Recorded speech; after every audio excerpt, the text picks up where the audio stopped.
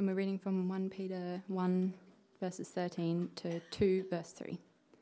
Therefore, with minds that are alert and fully sober, set your hope on the grace to be brought to you when Jesus Christ is revealed at his coming. As obedient children, do not conform to the evil desires you had when you lived in ignorance. But just as he who called you is holy, so be holy in all you do. For it is written, be holy because I am holy. Since you call on a Father who judges each person's work impartially, live out your time as foreigners here in reverent fear. For you know that it was not with perishable things such as silver or gold that you were redeemed from the empty way of life handed down to you from your ancestors, but with the precious blood of Christ, a lamb without blemish or defect. He was chosen before the creation of the world, but was revealed in these last times for your sake. Through him you believe in God, who raised him from the dead and glorified him, and so your faith and hope are in God. Now that you have purified yourselves by obeying the truth so that you have sincere love for each other, love one another deeply from the heart. For you have been born again, not of perishable seed, but of imperishable, through the living and enduring word of God. For all people are like grass, and all their glory is like the flowers of the field. The grass withers and the flowers fall, but the word of the Lord endures forever.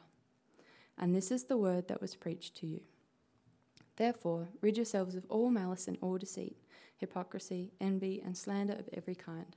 Like newborn babies, crave pure spiritual milk, so that by it you may grow up in your salvation, now that you have tasted that the Lord is good.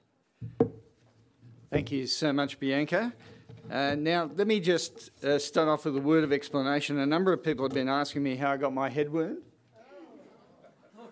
Right? And so I thought I should. It's easier if I tell you all together rather than one at a time. So yesterday we were shopping at a supermarket, and there was a bag snatcher who snatched an old lady's bag and raced off with it. I happened to be in the way. I tackled this guy to the ground and held him down until the police... Well, that's the story I'd like to tell you. What happened was we did actually do some shopping. I came home, I was putting it in the pantry, and I hit my head on a hinge. So it's just slightly this impressive, isn't it? You know, and slightly more sort of self-declaring of my stupidity, really. But there you go. It's like all scalp wounds. It bled incredibly and looks so impressive. I just wish I had a better story to go with it. There you go. Anyway, now you know, and I'm fine. I'm not concussed as far as I know or anything like that. It's all good. You can tell me afterwards after I finish preaching if that is the case or not. We're going to keep focusing on 1 Peter chapter 1 through to the beginning of chapter 2. We've heard that the readings in the leaflet, if you want to follow along. There's also an outline that's probably useful for you to have in front of you as we work through. But let me pray as we start off. Heavenly Father, we do thank you that you're a God who speaks to us and that your word is a living word that refreshes our hearts and minds. We read about that this morning, and therefore, Father, we pray that'll be our experience as we reflect on it and as we think it through together. So, Father, be with us, we pray, in Jesus' name. Amen. When really good things happen in your life, it's almost like they're not good unless you get to share them. You know, it's one of those things, when good things happen, you want to tell other people. You know, you get a promotion at work, you want to tell people. You're getting married, normally you tell people. You know, you get engaged, you know, you tell people. When you're buy a house, you tend to tell people. You know, all those sort of big things in life, you tend to share with other people, and they get excited with you, right? So if I was to ask you what's the best thing that ever happened in your life, well, for me, it was becoming a Christian. But, you know, other people didn't seem to be as excited as I was. You know, my friends didn't see it that way. You know, I was at uni at the time, and when I told my uni mates that I'd become a Christian, they didn't say things like, "Oh, how come it happened to you and not us? That is so unfair." You know, that wasn't their immediate response in my experience. They didn't want to become followers of Jesus like I was. They didn't want to swap places with me. I'm not saying they didn't respect me or have regard for my choices or anything like that. It's just that they weren't quite as excited as I was about what had happened. Last week we saw from the start of 1 Peter chapter 1 that being a Christian is a remarkable privilege. It is an extraordinary kindness of God that he brings us into his family. It is a wonderful thing. But sometimes it's hard to hang on to that truth when people around you don't quite see it that way. When you live in a world where people don't share that same conviction about how good it is. So why is it that following Jesus is not popular? Why weren't there people lining up at 8 o'clock this morning trying to get into this building, so that when you arrived, there just weren't any chairs. We just had to say, come back next week, but come back earlier, But that's not what happened, was it? Why aren't people keen? I mean, if you may be here this morning and not a believer, why not? What are the things that cause you to sit back from taking that sort of step? My experience with my friends is it works something like this. They generally saw Christianity as a system of religious rules, a life of deprivation now so that in due course you've got a front row seat in heaven. That sort of delayed gratification sort of an idea. But, I just want to say that nothing could be further from the truth. There's such a bizarre and perverse view of Christianity. When we start to move our way into this next section of 1 Peter from verse 13 of chapter 1 on, it starts to talk about behaviour, how Christians live. And so you might think, this is the religious rules bit. This is it, we finally arrived at it. This is what I must now do if I am to be a follower of Jesus. But again, let me say that it's just a total misread of the Christian life. You see, being a follower of Jesus means you actually become part of a family. It's a wonderful thing. Christianity is not about following a series of rules. Look at the language of chapter 1. If you don't have it in front of me, let me refer you back. Chapter 1, verse 3. God has given us new birth. See, that's the phrase that's used. We haven't joined a political party or a sports club where we pay subs for certain benefits. We've been brought into a family. In verse 2 of chapter 1, God is described as a father, not a policeman, a father. And in verse 13 and verse 17, we're told to call upon this father. In chapter 1, verse 8, we're to love Jesus, our brother, the one who died for us. In chapter 1, verse 14, we're described as obedient children. Right? Children, not slaves or servants or employees. Children. Chapter 1, verse 22, we're to love one another deeply from the heart. Not club members, but brothers and sisters in Christ. Chapter 2, verse 2, we're described as newborn babies. Now, I get it. Our experience of families in a room like this is going to be quite diverse. Some of us come from wonderful families and we have treasured memories, and some of us not so much. It's difficult. But we all have a sense of what we think family should be. That sort of idea of what it should be like. A place where there's love and trust and care and affection and integrity. A family where you just want the best for each other. I know raising our kids, we always wanted them not to be jealous of one another, but when any of them had a success, to rejoice with their siblings. You want to have that sort of culture as a family. We're to support one another when we grieve. And these are the people that we celebrate life with together. That's family, isn't it? So from 1 Peter chapter 1, verse 13, what we're doing is we're exploring what it means to be part of God's family.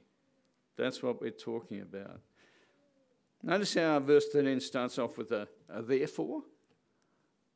Therefore, that is, given God's grace to us in Jesus and the privilege of being chosen by God, verses 1 to 12, given all that we've just covered last week, therefore, how will we live as his children? And we start to explore these sort of family values. And every family has values, or should have values, shouldn't they? I remember when our kids were growing up, one of the things we used to just try and drum into them was the fact that we always thought that people were more important than stuff. That was something Sue and I were keen on. People more important than stuff. So if our kids accidentally broke something, and it didn't matter how valuable or expensive it was, not a big deal. Never a big deal, okay? But if they did something to destroy a relationship, if they lied or were deceptive or unkind or rude, friends, that was a really big deal in our family. Yeah? That was one of our values as our kids were growing up. So in this section, what we have are 5 key values, right? 5 key values that we're exploring.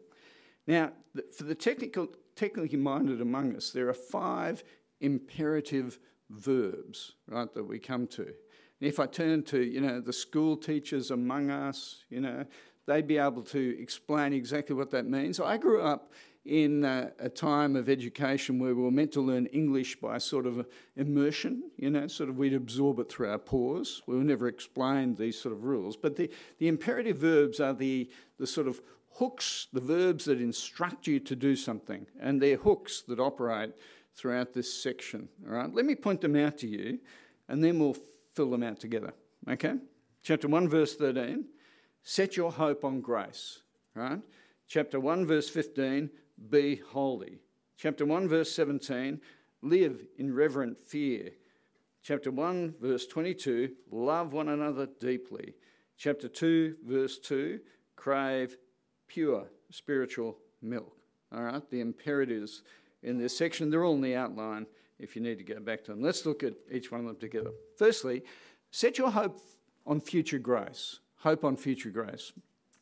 Therefore, with minds that are alert and fully sober, set your hope on the grace to be brought to you when Jesus Christ is revealed at his coming. Now, verses 1 to 12, we've already received grace, right? We have a relationship with God. We know that's his kindness to us. But here it talks about a future grace, a grace that's revealed when Jesus is revealed. We receive it then, when he returns to wind up the history of our world. And it's a future hope. But that future hope is meant to shape our lives right now. And that's hard, I think, because we live in a world that's dominated by the here and now. Long-term planning for an Australian is, I wonder what the weather's going to be like this afternoon. We don't tend to think far in advance. Who will win the election next Saturday? Ooh, that's long-term forecasting. It's do I have enough money in my superannuation to retire on? Our interest rate's going to go up. We're immersed in the here and the now, I think. So how do you set your hope on future grace? Well, verse 13, you have minds that are alert and fully sober. Literally what this says here is, gird up the loins of your minds. Gird up the loins of your minds. And of course, it's an ancient image. The picture is of a guy in a really long caftan, first century. And if he wanted to hustle, right, he had to pull up his caftan so he could free up his legs to run. Okay, so that's so the idea is, gird up the loins of your brain. It's to roll up the shirt sleeves of your brain as you move forward. Except when it talks about mind, it's not talking about just what you think. It's talking about the seat of your convictions, your heart, what drives you, what motivates you, what you think's important. That's what's on view here. I know someone who's just finished their professional specialisation as a doctor.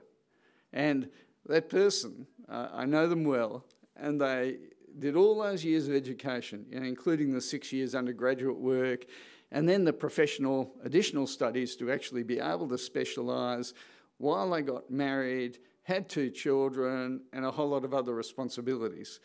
And for anyone who gets that, and many of us will have similar experiences in different ways, that to have that sustained trajectory requires enormous determination and purpose and focus to be able to do it. Friends, we get caught up in this world, in a live for now sort of world. But if we're followers of the Lord Jesus Christ, we study for heaven.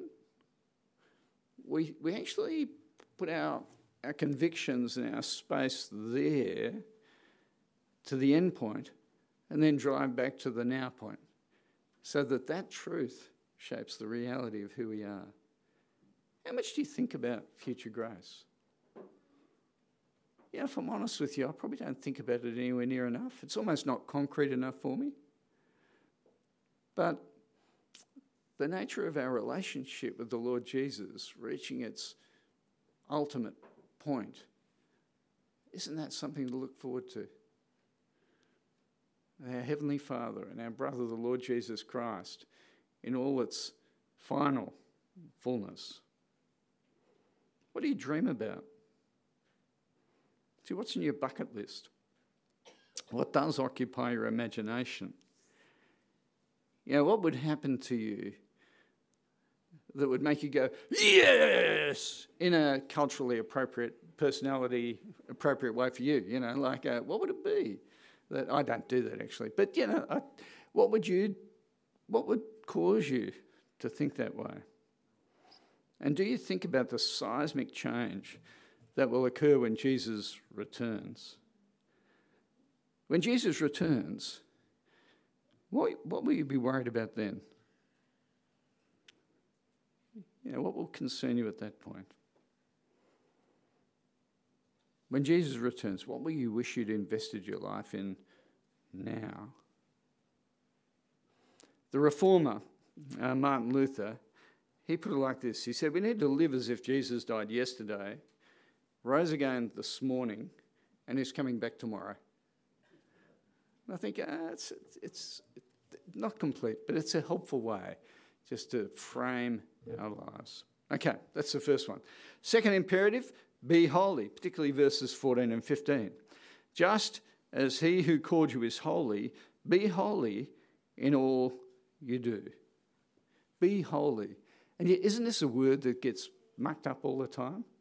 Again, you know, Sue and I remember being around a meal table one night when our kids were quite young, and we did that routine, you know, tried to ask our kids what they did during the day. Sometimes that works, sometimes that doesn't. But we asked our children that question, and one of them said, today I learned how to pray. Now, we thought this was a little surprising because we figured that we'd been teaching this 7-year-old to pray for quite some time. So we wondered what was going on. We said, what do you mean? You know, you learned how to pray. Show us, you know. And then he got that very serious look in his face. And he folded his hands like this. And he bowed his head and he adopted a non-childlike voice. Very well, you went, our Father who art in heaven, you know. And I think that is quite often the way people think about holiness, don't they? You know, that Christians are rule-keeping wowsers. Yeah, people who think that they're better than other people because they go to church, you know, and they don't use drugs and they don't dance while they play poker machines and things like that. You know, like it's often, you know, a typecast sort of thing.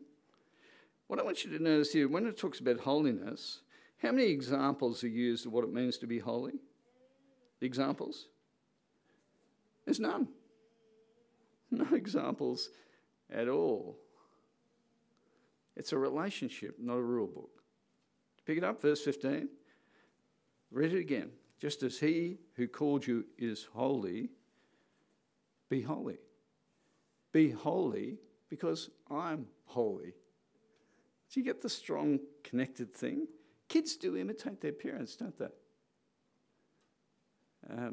Again, you know, like I'm a pastor, I remember being in church in town one time, wandering around shaking hands with people, and there was one of my kids, 3-year-old, wandering up and down the aisle shaking hands with people and welcoming them to church.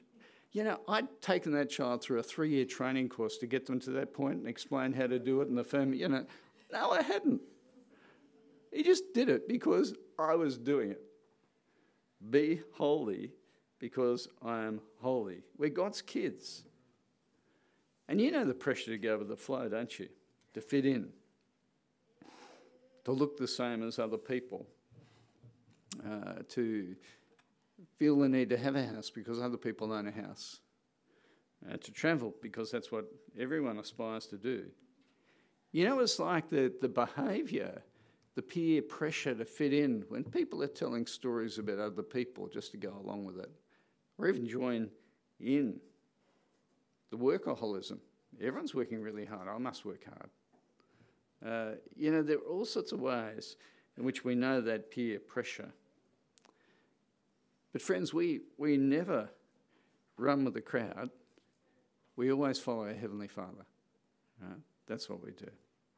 The third imperative, live in reverent fear, verses 17 to 21.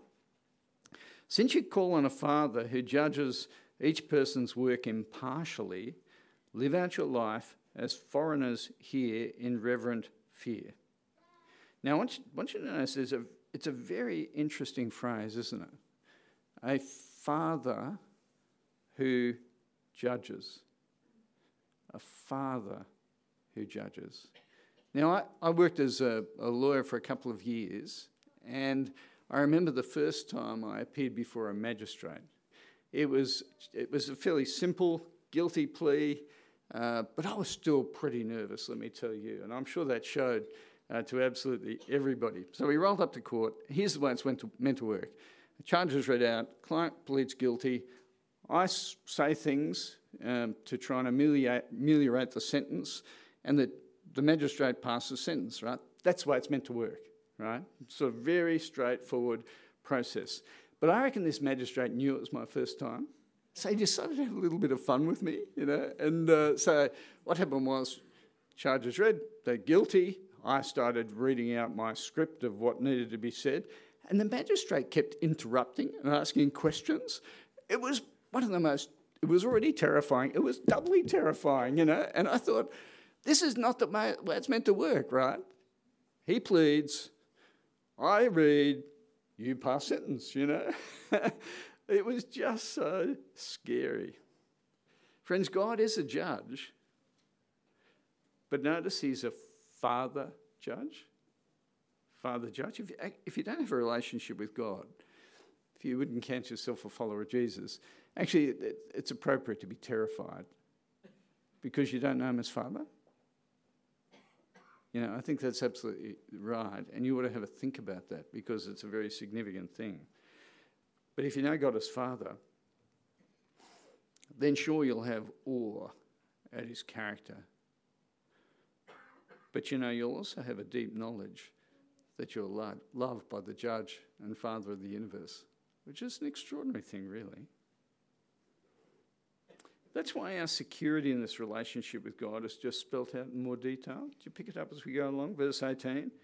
It was not with precious things such as silver or gold that you were redeemed from your empty way of life handed down to you from your ancestors, but with the precious blood of Christ. The song we sang just a little bit earlier. There are two ideas here I want to focus on. Firstly, the idea of being redeemed or ransomed from this empty way of life. The point being made here is really that if you have no relationship with God, then this is it. You know, what you can see, taste, touch and feel, that's it. There isn't anything else. That is, your life is empty. It's an empty way of life because it's not going anywhere except to the grave. That's the idea. Long term, you miss out on the thing of most value for eternity.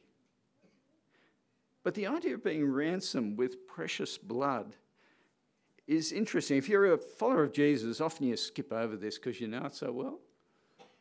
But it is quite extraordinary. It's interesting he mentions gold here. Gold is the stable economic unit. When a recession happens, the price of gold always goes up because it is so reliable and always has been. When I Googled gold, I read this: gold lasts a lifetime. See, it doesn't perish, right? That's a good thing, isn't it? But notice here in verse 18, we're told it's perishable. That is, it's useful for 70 or 80 years, and then it has absolutely no value once you die. It has no point at all.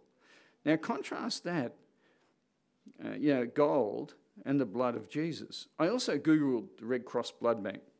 Do you know how long they store blood for, refrigerated?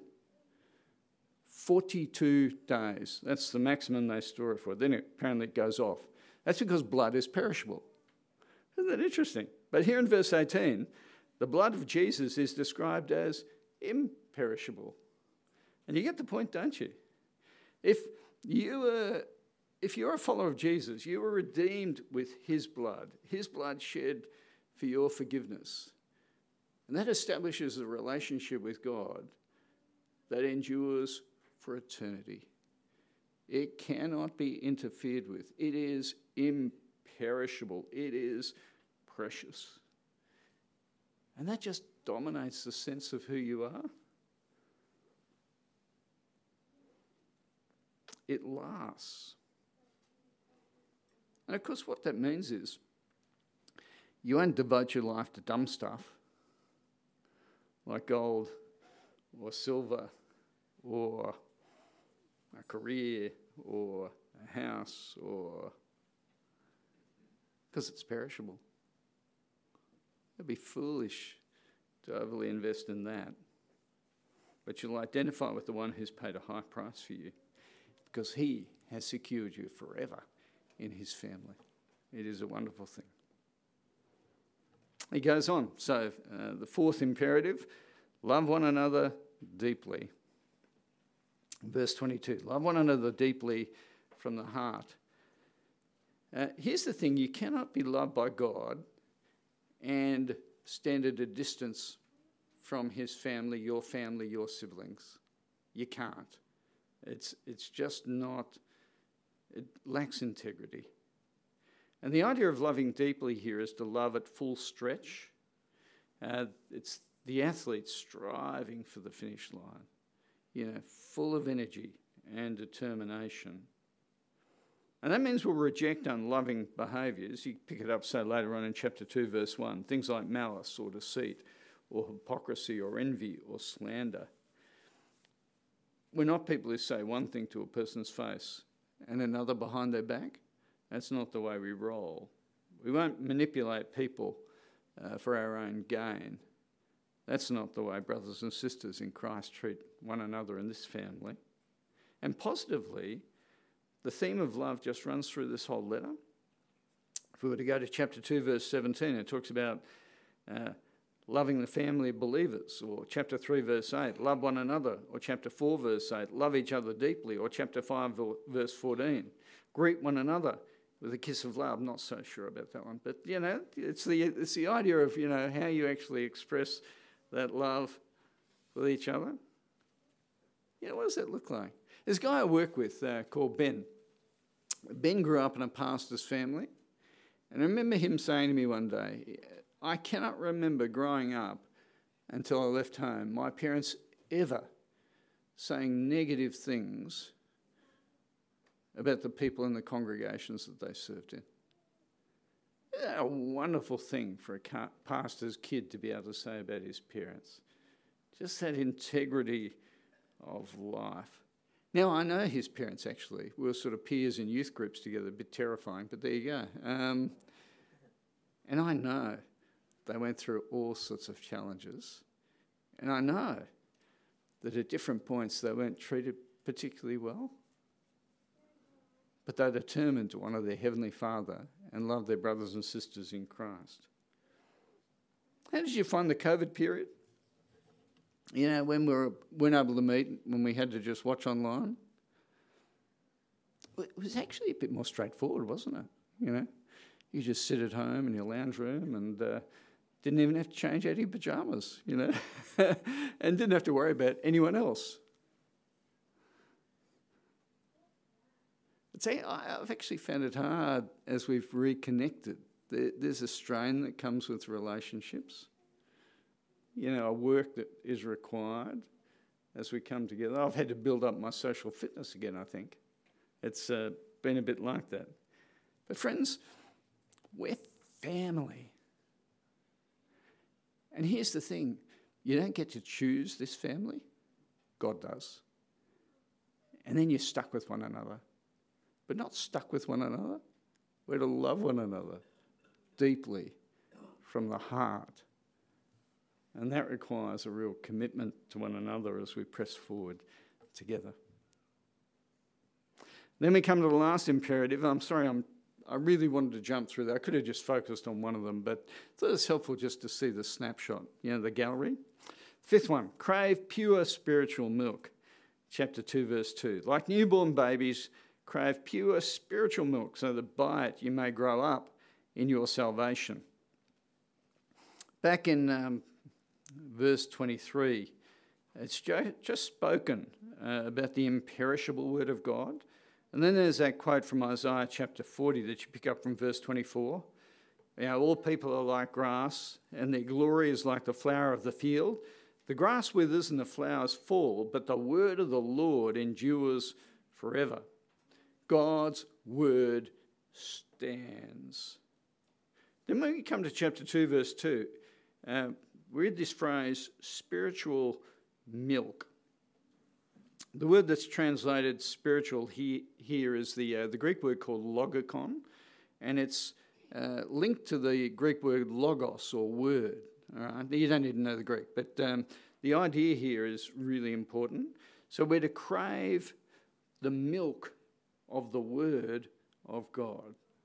That's what we're being told here, the milky word.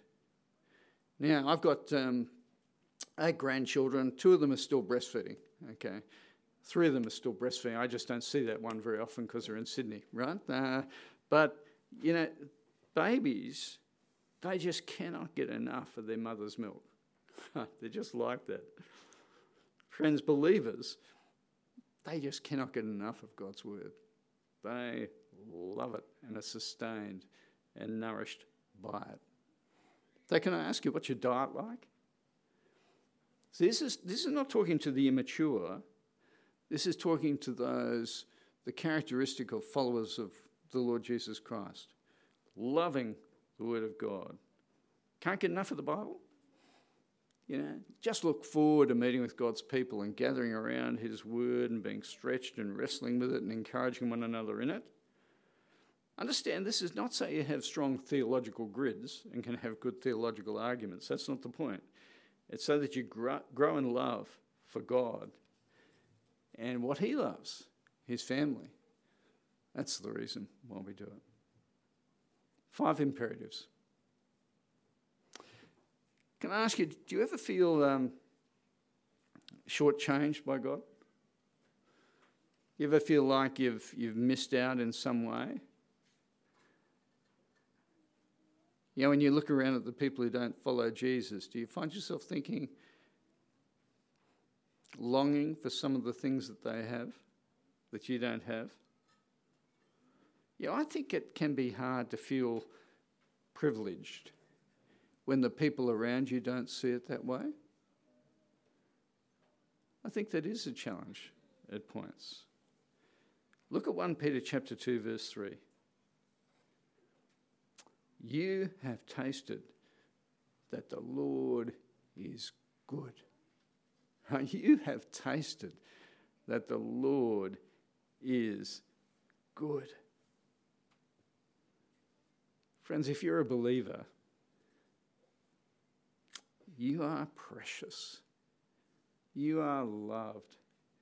And you have been expensively purchased by the blood of the Lord Jesus Christ into his family.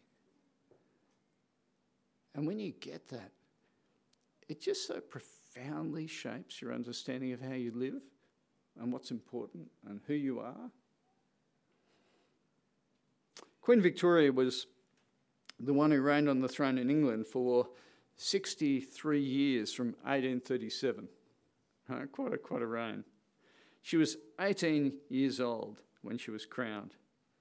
Apparently it wasn't until she was 10 years old that she worked out that she was next in line to the throne. She was with her tutor. They were reading through a history book, and apparently they had not let her read this until she was 10. And she came to the family tree and saw that she was the next name in line. So she asked her tutor if it was true. And the tutor confirmed that in fact she was the next in line to the crown. Now apparently this is what she said. Then I will be good.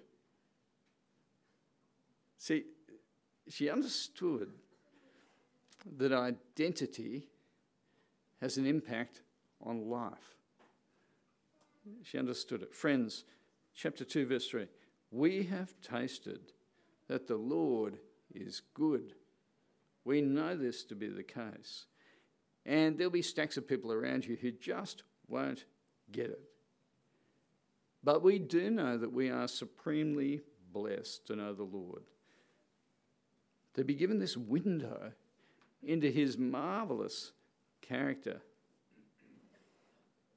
So, of course, we'll have a deep desire to honour him with our lives and to live in a way that pleases him, to imitate him and to live for him. Of course we will, won't we? Let me pray. Heavenly Father, we do thank you for your word, a word that is so evocatively rich.